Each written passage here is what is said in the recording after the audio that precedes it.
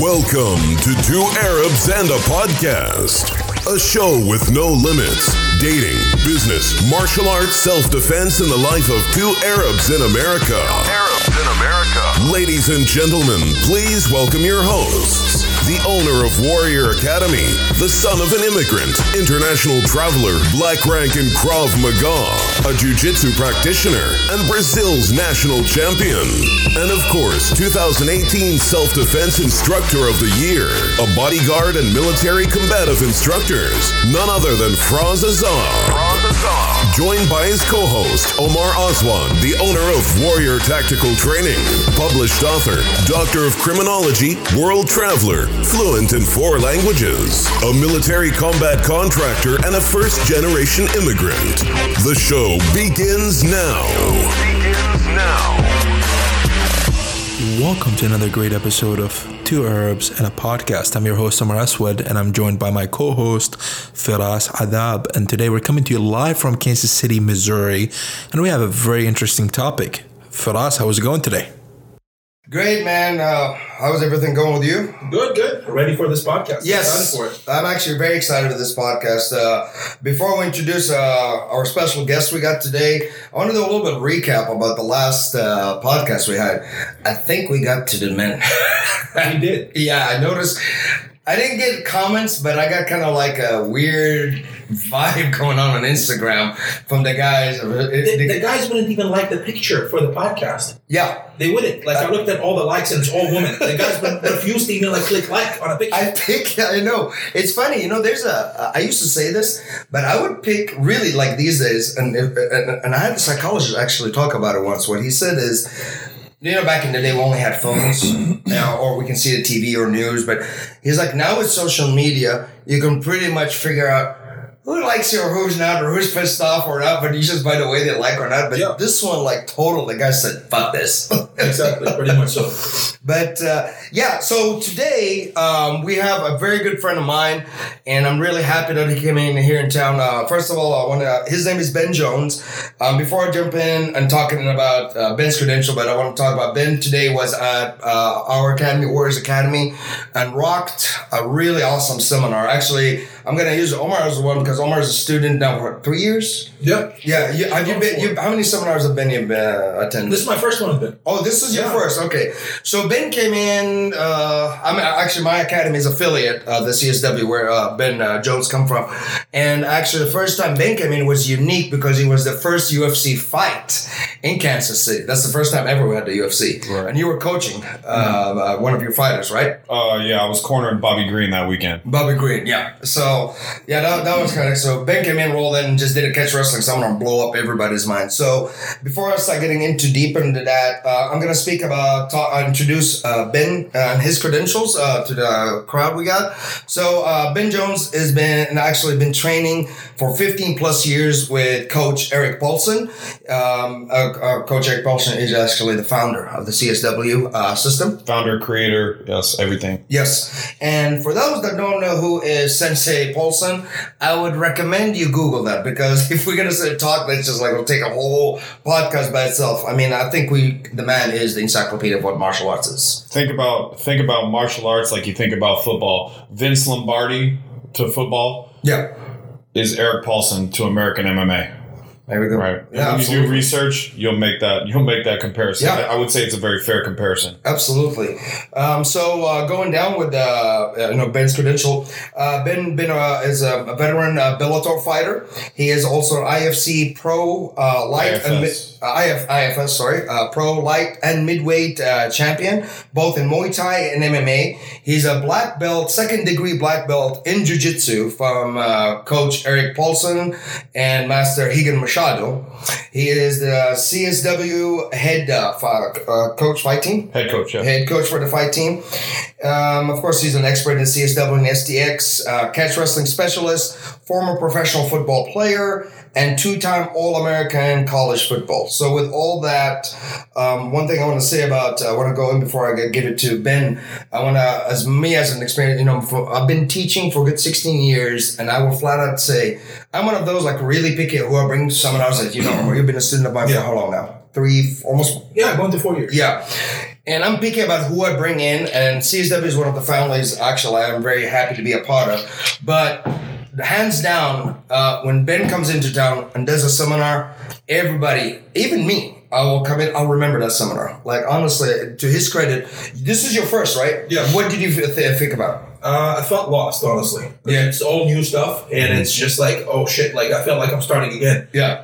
But it's very useful stuff and very short. Like I couldn't even go to the gym to lift. I'm like, okay, I guess we're skipping that and go straight to alcohol. Yeah. So definitely good. Yeah. Yeah. See, the other thing is, like, everybody tell me, like, even when it's new to them, you remember it. You know, you remember you've been in seminars, you're like, what the like, you can't even keep anything in your head about it. So the other thing, I mean, I remember when Ben came and did that seminar 3 years ago. I remember it from the beginning to end, which usually doesn't happen in grappling. I'll tell you right now. I've had so many jiu-jitsu people walk in and I'll like stare at their mat. I was like, what the fuck did they just regurgitate in my head? Right. Like, you know how when they show an armbar, they throw like 50 variations. You know, like, Ben just cuts to the chase. Like today when he was showing, like, even to me, I competed in Muay Thai. I grew up in Muay Thai, traditional Muay Thai. Mm-hmm. And like literally today, I myself sat there looking and a light bulb just went on my head. And that to me is like the best thing about your seminars. Like, seriously, till this day, I always learn. And he shows up, like, to you, of course, you see, wow, that was new. Like, I lost it because some of the kicks and some of the takedowns. And I was like, holy shit, why did I never pay attention to that? And I think what was unique about this specific seminar was very personal, first of all. But second of all, a lot of seminars I've attended is do what I say, don't ask questions. I'm not going to explain why we're doing this way. Right. But you're very personal in terms of we're doing it because it works. This is why it works. Right. It might look silly, but it's working. It's more convincing to a person and more retainable for me because I understand why we're doing it. And it's working in a certain way and when to use it. It's more personal, I feel like. Right. So sort of the way I teach is very, very much how I learned from Eric Paulson, right? And when I go to teach a seminar or even when I'm coaching my fight team, to me, it's not an opportunity for me to show off, right? The opportunity is to teach somebody, right? Is to bring maybe a different perspective or a different way on how we apply our techniques, be it wrestling, grappling, submission, striking, whatever it is. Yes. Is to be able to bring a different perspective or a different way, if you will, on how we do it, right? So it does me no service if I come in here and try to show you how big my brain is, right? Or try to show you how much I know.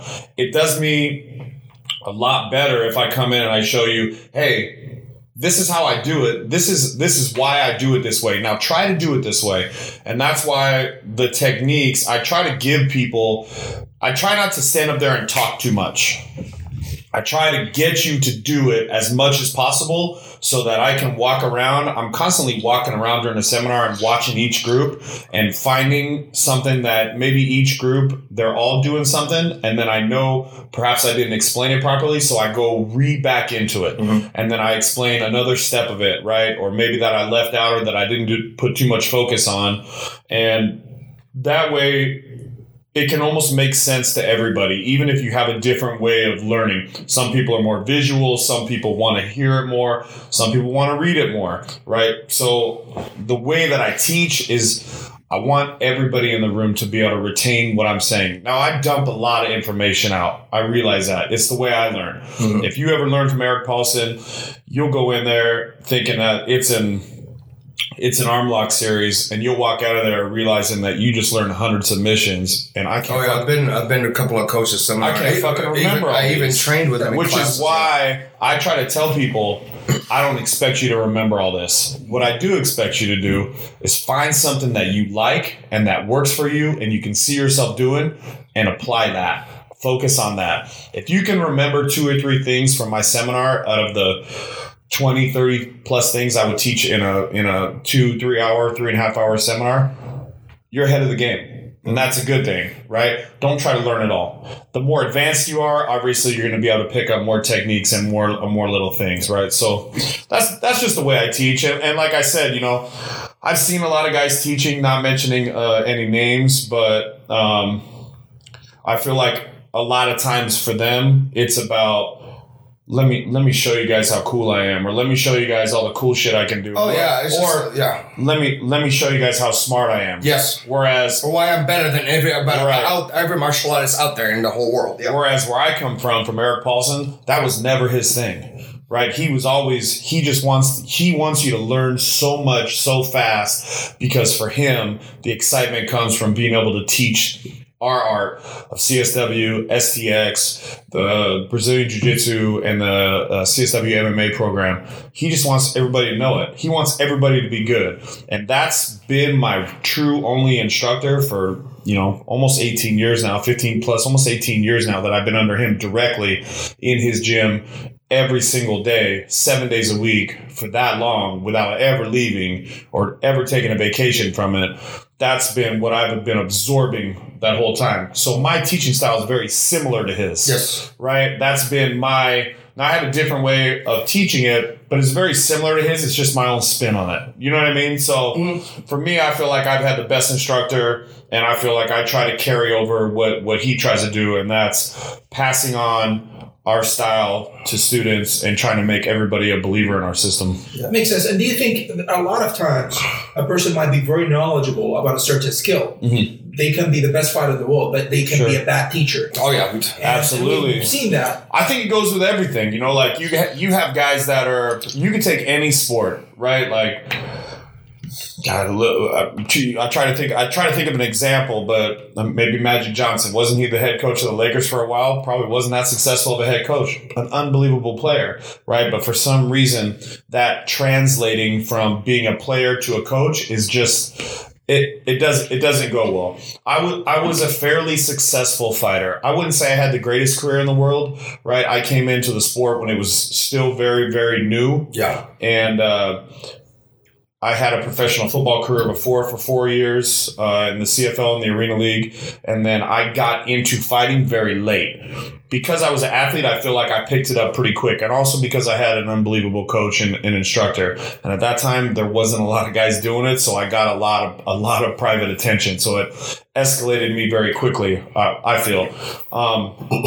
But I've had a passion for teaching and coaching my whole life. When I got done playing professional football, I immediately went in and even towards the end of my professional career of playing football, I was coaching high school football. So I had an experience with coaching and a passion for teaching. And for then it was teaching kids, sort of paying back what I've learned, right? So for me, it was a very easy transition from when I was fighting to when I went to becoming a coach of being fighters. It made sense to me. Plus, like I said earlier, I had a great example of that, but I would say more times than not, great fighters generally don't make great coaches. Absolutely. One of them, because of selfishness. Mm-hmm. I believe that in order to be a really, really good fighter, you have to be very selfish. You have to be selfish in your personal life. You have to be selfish with your training, right? And it makes sense. It's an individual sport. In a sense, you have to be very, very selfish. Like, I need to eat now. I need to go run now. I need to train now. I need to do this now. Now, they organize their schedules around the team, but it's a selfish sport. So sometimes that doesn't translate very well to coaching, because now you have to want to give more to your fighters than you wanted to give to yourself. So when speaking about, actually, I want to touch on that actually. Our fans here know, Ben Jones now he is like actually considered one coming. In my opinion, he's a top coach. But I think now for when his fighters stepping into UFC, Curtis is like what now they're calling him the second actually John Jones. He's after 2 fights in the UFC, he's now ranked number 15 in the world. We have a fight coming up at UFC 232 on the John Jones Gustafsson card. We'll be on the undercard. We're fighting a very tough opponent, but Yeah, he's special, man. And I got a couple other guys coming up. Yeah, I've seen a couple of those guys when I was down in January. I was telling the guys when I went down there, I had the privilege to go because I went down there actually seeking. I spent a private time with Coach Paulson because I was doing my ground combative, the one I was doing for Kelly McCann. And I said, I even told him I'm building a curriculum, but who is better not to have his second opinion than Coach Paulson? In my opinion, I don't care what people say. In my opinion, I consider Coach Paulson is the god when it comes, when grappling. He's a Mount Rushmore. He's on Mount Rushmore. Yeah, I mean, no ass kiss or nothing. It is true. It is true. I mean, I sat with him, and who on earth? And I want to share this my experience with the people. You would never find a guy like think about how when everybody hear or talk about how humble Ben is. I was like, yes, but look the coaching he had. Coach Paulson with his name, literally. If anybody walked in, here's me. Coach Paulson has his eyeglasses on, laying on his stomach, holding my curriculum in his hand, reading it for me, and correcting things for me. Yeah. He's not making a dime out of this. Nope. I mean, think about this. I am building a curriculum, and I told him, but coach, I was like, when this kicks off, I am putting your name as credit to this. And he told me, why? He's like, I was like, no, I'm you, but you're not going to get any martial artists with Coach Paulson's credential. I stayed there a week. They sat with me literally. You've seen this. We were hanging out and I would go train with Ben. Didn't even ask for it. And that's, goes back to what the CSW family is about. And that's what I really appreciate a lot of being part of this family. And, when I see how Ben teaches and now seeing the up and coming rising stars, man, there's a couple of monsters coming up. Yeah, we like to homegrown. I mean, don't get me wrong. If a very good guy or new fighters wanted to come in our gym that didn't come up from us, I'd take them. If they were the right personality and they were the right fit for the gym, I would absolutely take them. But creating your own guys from scratch there's no better feeling than that. Yes. You know what I mean? I have a guy, his name's Jacob Rosales. He's been training with me and Eric since he was 10 years old. He's 23 years old now. My nickname is the Badger when I fought. Mean like a badger, which is why they named me that way. But all the guys in the gym, when he was like 13, 14 years old, named him the Little Badger. So him and I have been very, very close, and he is very much a homegrown guy. Yep. He's like my little brother, right? But he has fought more times under the CSW banner than anybody else, including myself, including Josh Barnett, including anybody that's ever fought under Eric Paulson. Jake has actually fought the most. The feeling that you get from raising a fighter from childhood to now being a young man and very early in his manhood to being very successful, who I believe he's probably two very, very good fights away from getting a contract. I believe he's fighting next on November 16th on LFA, which is widely known as the feeder show for the UFC. That'll be televised on Access TV on November 16th. He'll be on the main card. There's no better feeling than that. Yeah. I'm definitely, I wouldn't say new to the MMA coaching world, but you have legends out there like Eric Paulson, like Greg Nelson, two men who I highly respect, who I've had even Greg Nelson, I've had the opportunity to train with him and under him because him and Eric are so close. But you got guys out there also like Greg Jackson, Duke Rufus, the guys over at American Top Team, Mike Brown. And you got a host of guys out there who are really, really Pat Miletich, who are really, really people that I hold in a very high accord. Pat is also part of the CSW family. No. No, really? Pat has his own system, the Miletich fighting system. Okay. But he does come down there a couple of times, I noticed. He hasn't been to our gym, but him and Eric are very familiar with each other. Okay. Yeah. Maybe I can use that. My goal to do, and it's a very lofty goal, one day when it's all said and done, my goal is to be just mentioned with all these guys for the accolades and the respect that they have. A lot of people, when they have goals, for whatever they got into, when I went into fighting, my goal was obviously to win championships and get some belts and fight in the UFC. I never got the opportunity to fight in the UFC. I was like a little Johnny come lately for what I felt when I was ready. I was a little bit too old. By that time, I'm 42 now. But my goal when I was fighting was to be respected by other fighters, by guys that I thought were really, really good, guys that I really respected. I wanted to be respected by them, right? I could give a shit about what people that never trained and never fought really thought about me, but I knew that I had made it to where I wanted to be if these legendary fighters that I trained with, if they respected me. And I feel like I earned that. You know, I mean, who knows? But I feel like I earned that. And now my goal is, obviously, I have a very unselfish goal of wanting all my guys to be the greatest in the world. Yes. And if I can accomplish that doing by training, by the stuff that's been passed on to me, if I can do that, then maybe I might be in the same breath with these other legends that I really look up to, and then I'll really feel like I've achieved something. My goals, my personal goals at least. Makes sense. So shifting gear and talking back about, coaching, going back to it. How do you feel? Did I get off subject? No, you're fine. But I think the alcohol's kicking in too hard. Not yet. No, ladies and gentlemen, there's one thing about a podcast. There's always booze. I don't know what Omar has his own bar going on. They don't work right without it. We need to be sponsored by some alcohol company.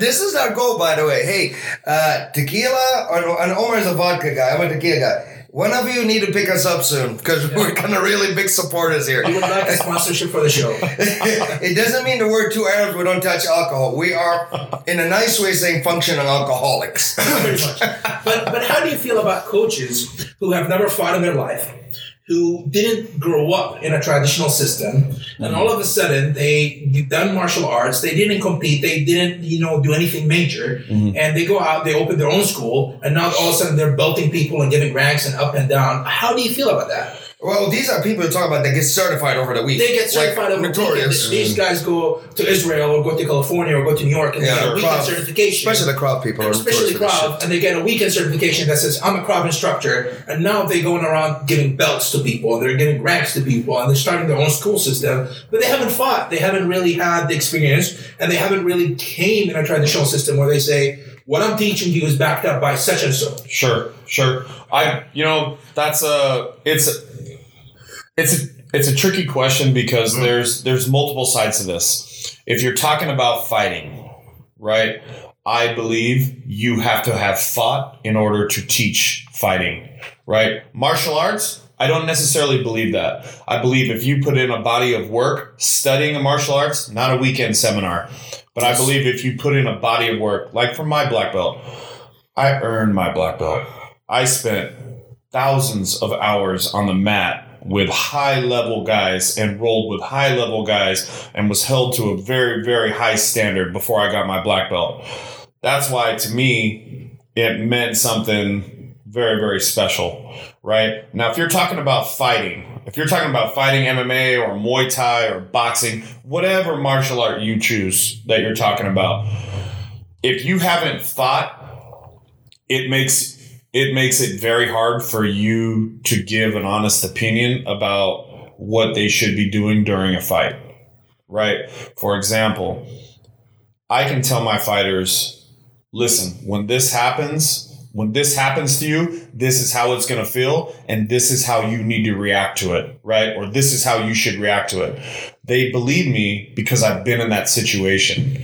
I've been in that desperate situation where I've been hurt or I've been in a choke and I felt like, oh shit, it's time to tap. And I felt like, no, motherfucker, hold on just a little bit more. Try one more chance to grab this thing. And then that little breath of air comes in and it revitalizes me and I can go from it, right? Or when I'm talking to my guys during a fight, in between rounds, I'm speaking to them from experience. So I think that when a coach is talking to a fighter or coaching a fighter even at practice, there's one thing that fighters really respond to, and it's believability, right? If they believe that I know what the fuck I'm talking about because I've been through the wars, right? For an example of this, at my practices, I spar, roll, wrestle, and train and do every single thing, including conditioning, with my guys, right? Because it's believability. If they know that I'm doing it with them and they see me doing the stuff that I'm teaching to them, it makes sense to them. They know the shit works, right? Cutting weight. I cut weight with my guys, right? When they wear plastics in the sauna, I wear fucking plastics in the sauna, right? When they're running on the treadmill, wearing the plastics and the sweats and the beanies and sweating their ass off when they're cutting weight the night before weigh-ins, I'm doing the same thing with them. You go to my Instagram and you can see me doing it with them. Yeah. Why? Because it's believability, right? Those guys know I've been to war, so they know to trust me in that fight. When I'm barking out instructions in the corner and they're hearing me say stuff, there's a level of believability with that, right? And I'm not the only one that does it. For a perfect example of this is Duke Roufus. Duke Roufus was a legendary kickboxer, right? And I believe that's why his guys believe in him so much, because he put that time in. They can go back and watch him compete and know that this dude knows what the fuck he's talking about, right? And that's that. Eric Paulson, right? Yeah. When I was fighting, the internet was a relatively new thing. This YouTube thing was a relatively new thing.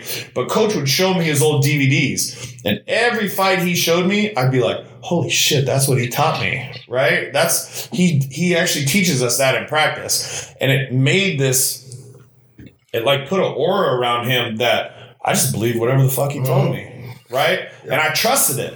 Because he's done the walk. Because he did the walk. He made the walk. Right? And that's a great phrase. He made the walk. Yeah. So I believed it. So I knew that it worked. When you haven't fought and you try to tell your guys that, it's theory. Right? You're going based on what somebody else has done. Yep. So I believe the believability really isn't there. So if you're coaching fighters, I believe you have to have fought. That's my own personal opinion. I could be wrong. There might be a guy out there who's never fought before who might be an unbelievable coach, right? I think I'll answer some stuff for Omar when it comes to... I'm a self-defense instructor. I've been doing it for 16 years, but I also fought when I did Muay Thai, but I grapple and all that. And which is Krav the weakness when I go in and beat the shit out of them when it comes to ground. They have no experience. They're like telling people to escape from stuff. I'm like, right. And you're going to go. You're going to die. You're just going to die. And literally, I remember, I'll tell you this actually, and I'll put the organization's name here. I don't give a shit. But it was in Premier Martial Arts a couple of years ago. They were doing this certificate for something. They got one of their big black belt dads in Krav Maga there. So we did a ground thing. So I cooked this dude, and he knows himself. So I took him down, blah, blah, blah, got his back. The dude was hammer fisting my groin like 50 times. I was like holding my rear naked his hand closed, not open, right? That could be enjoyable if it was open.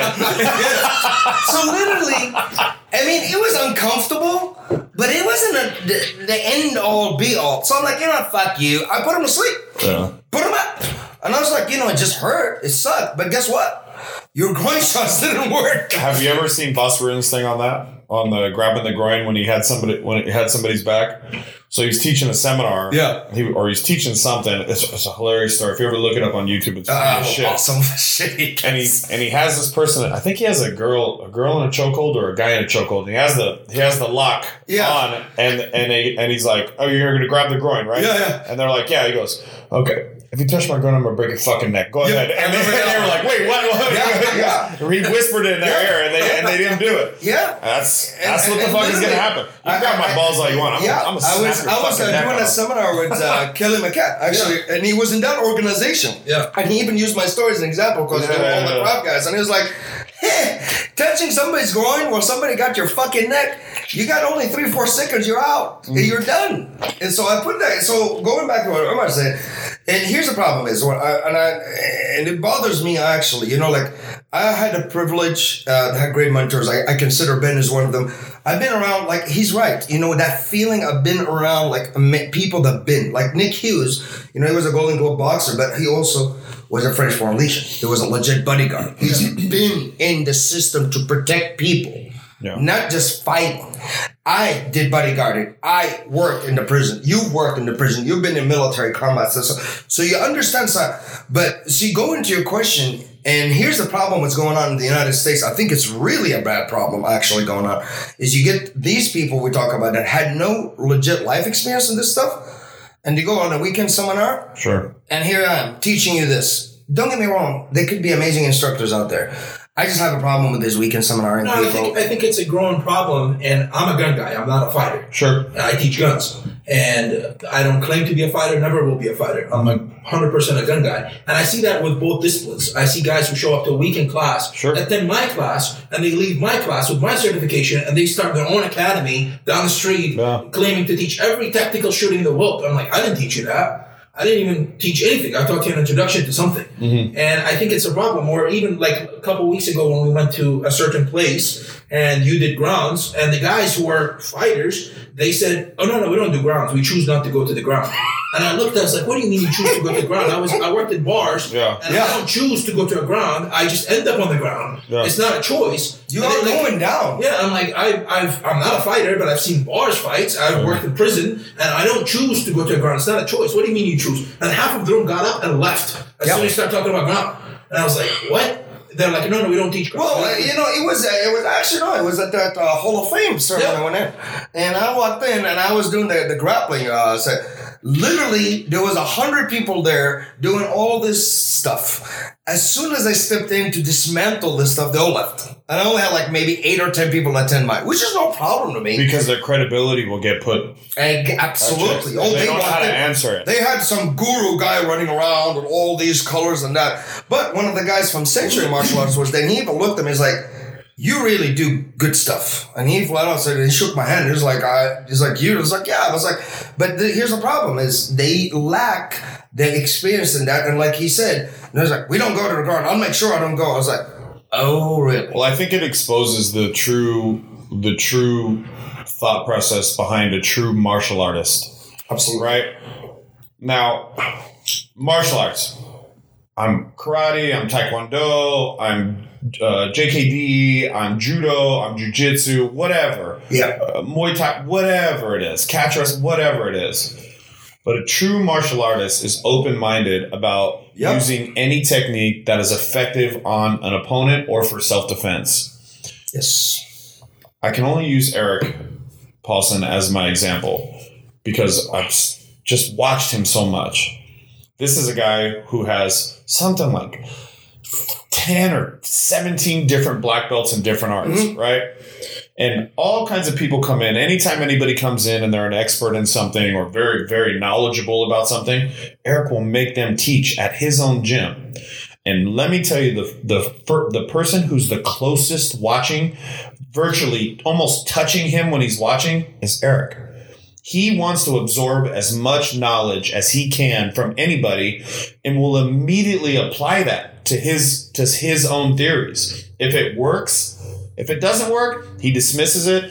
He won't embarrass the person if he doesn't think it's a high value thing, but he's there studying it. And that's what I think a true martial artist is. They're willing to take the highest percentage things out of each martial art and apply them to their own self-defense or their own system.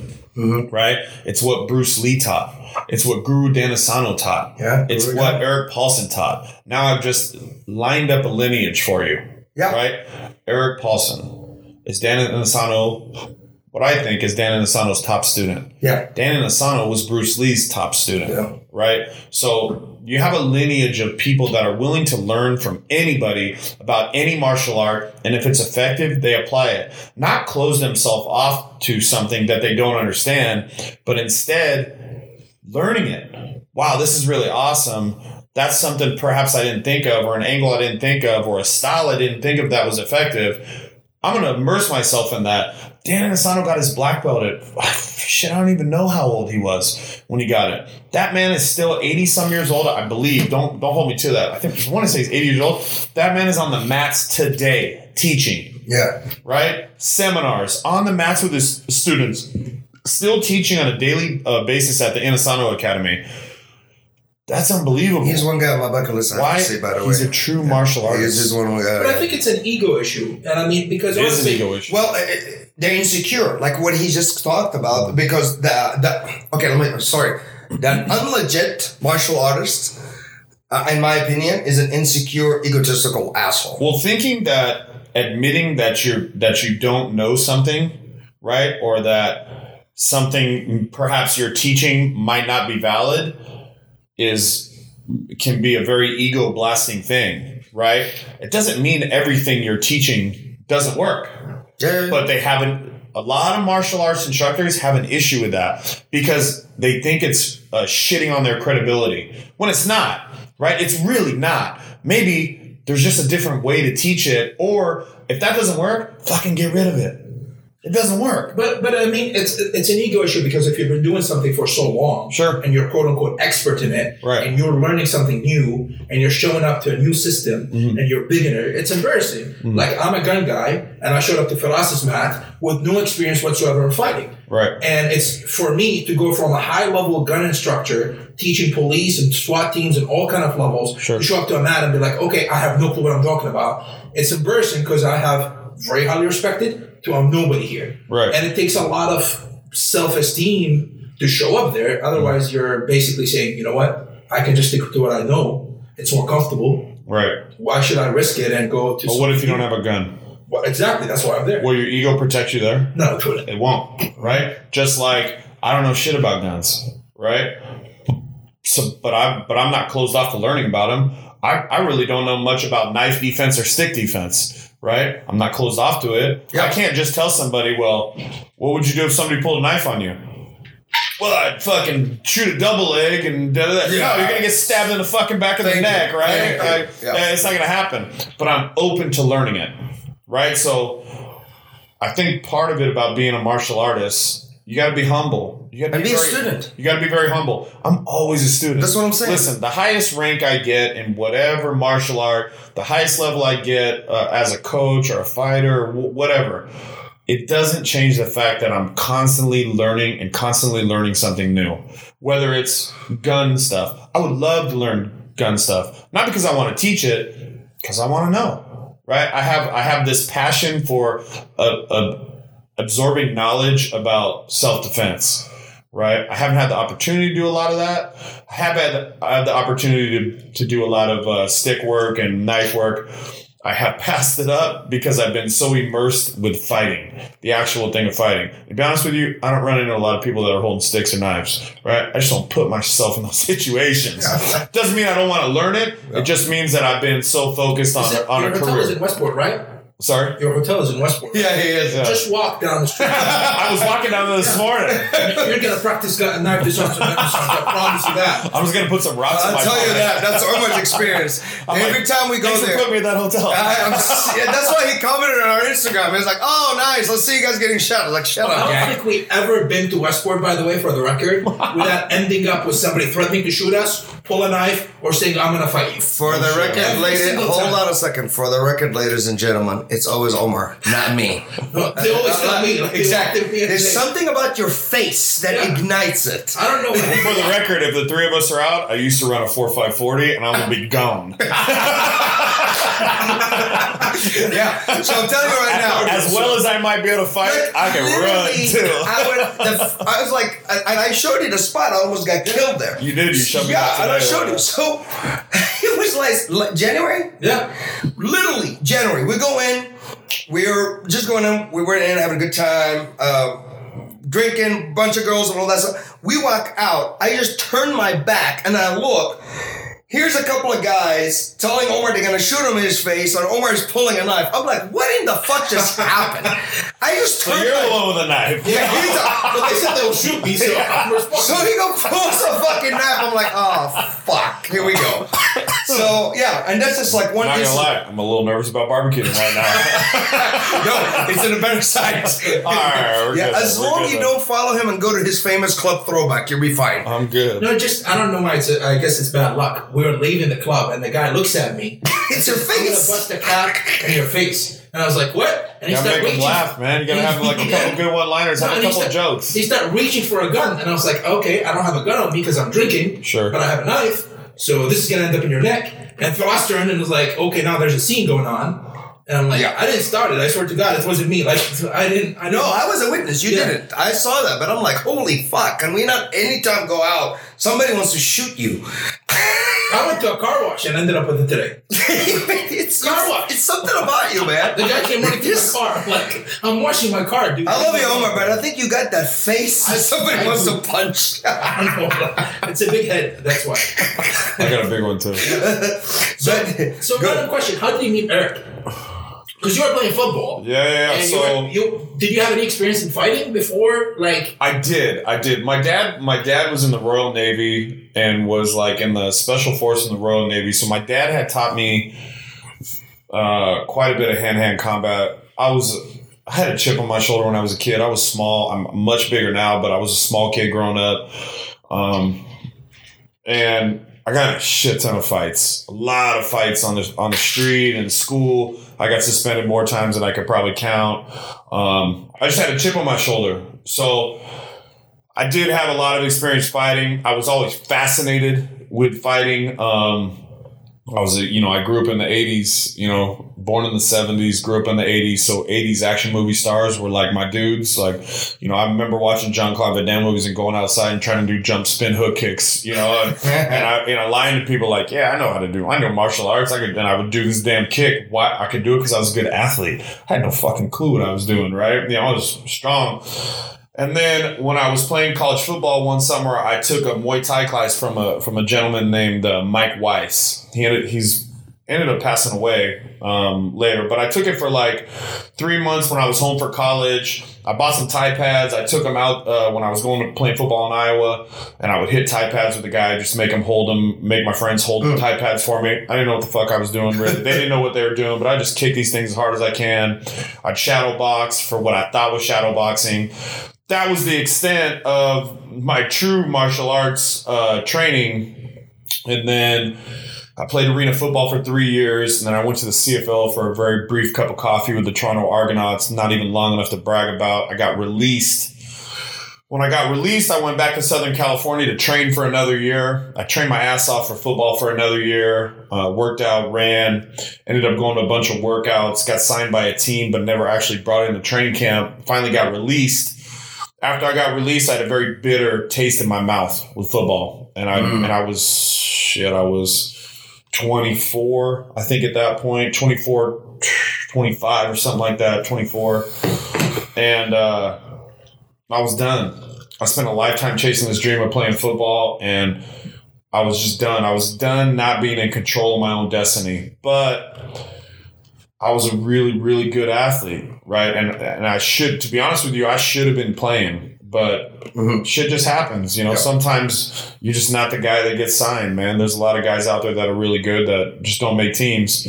I felt like I was a super athlete, and everywhere I went, I excelled at sports, and I was like, and I had this fighting thing in the back of my head, and I had a buddy who was an All-American wrestler, right? And he goes, hey, we should try this cage fighting thing. Back then, it wasn't even called MMA; it was called cage fighting or NHB, no holds barred. And he's like, we should do this. And I had a buddy who was fighting, a guy named Jared J. Rock Rollins, who ended up being on the Ultimate Fighter on Ultimate Fighter 4 or something like that. He was on Matt Hughes' team, and we played high school football together and wrestling. And he always told me, he goes, hey man, you should fight, man. You're always fighting in the streets. You always beating everybody up. You should fight. And I used to ignore him. I was like, nah, man, I'm playing ball and stuff. And we lost contact. So anyways, when I was done, I was living with my buddy who was a wrestler. And he goes, hey, let's go try this thing. I found this gym I walked into, and there's some guy named Eric Paulson. He's supposed to be like some kind of legend in Japan or something, right? This is maybe 2000 or something like that. 2000, 2001 or something like that. Somewhere around there. My timeline is so screwed up from all the punches and it all runs together. But I was like, all right, like, I remember back then there was no internet. I mean, there was, but there wasn't something like you could go to check people's stuff. Yeah, So I was like, all right. So I walked into his gym. He had a tiny little gym next door. It was a combination of like a boxing and weightlifting gym. And then the next door with a room connecting was like a Taekwondo studio.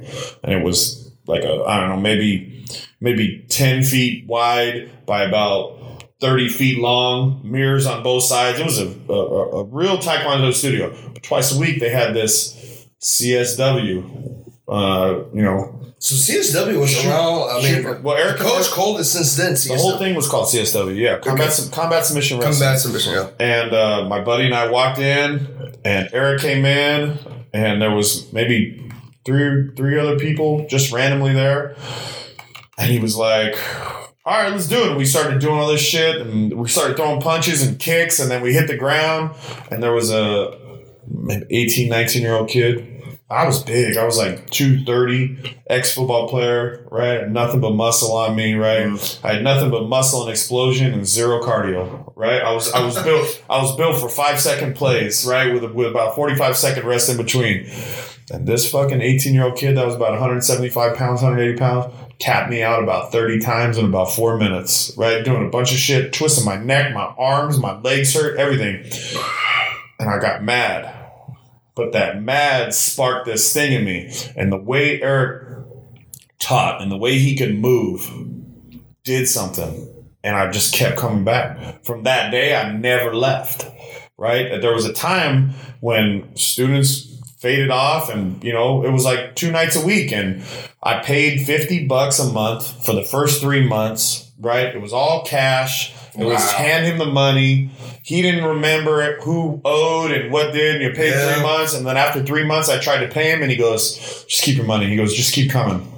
Right? So that was the last time I paid to be at CSW. 18 years ago for a membership was $50. I paid for 3 months. And he never charged me after that. And to be honest with you, if you asked him right now, he wouldn't even remember. Right? But I remember. Mm-hmm. Right? So there was just something about the way he taught and his personality and the bond that him and I had even then. And I might have been the only one that felt it, but I just never left, man. I knew I was in the right place. I had been around great athletes and great people in football, right? And I just knew there was something to this. And after 6 months of training, I had my first pro fight. And it was a wrap from there. Yeah, it was destined to be, huh?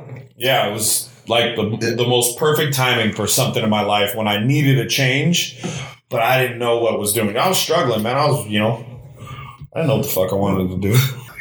So mentioning perfect timing, let's wrap this podcast. We're hitting almost 45 minutes, and let's continue this conversation next week on next week's podcast. So we're going to continue our interview with Ben Jones in next week's episode. So you definitely do not want to miss this out. But mentioning perfect timing, we got to eat tonight. We're hungry. It's been a long day between the seminar and recording this great podcast. So definitely, guys, stay tuned. And thank you, Ben, for being on the show. And tonight, we're going to take the Badger to his favorite spot. And I know we always argue in Kansas City who has the best barbecue. Fuck you all, it's Jack Stack. And the Badger loves Jack Stack, right? Jack Stack. I haven't been a whole lot of places, but I'm good. I find somewhere I like, and I'll ride it till the wheels fall off. Again, I said it on 2 Arabs on a podcast, and now they're going to hate on you, Omar, now. They're going to go after you. But who cares if they hate? They will go after him. Jack Stack, if you're hearing this, just take care of us when we come in, and we'll keep pumping you on this podcast. Go. Jack Stack Barbecue. That's it. But it was a pleasure to have been with us today, and thank you so much for joining us, and we hope to have you again on the podcast. Anytime, guys. Anytime I'm in town, I'm here, or even remote, I'm here. Awesome, man. Looking for it. Thank you so much, and we'll hopefully see you guys next week. Thank you to our sponsors. Nutrauthority, no bullshit, high quality supplement. Warrior Culture Gear, custom designed and hand printed apparel, made by and for the modern warrior. Warrior Fuel, Kansas City's best pre-made healthy meal delivery plan. Feed the warrior in you.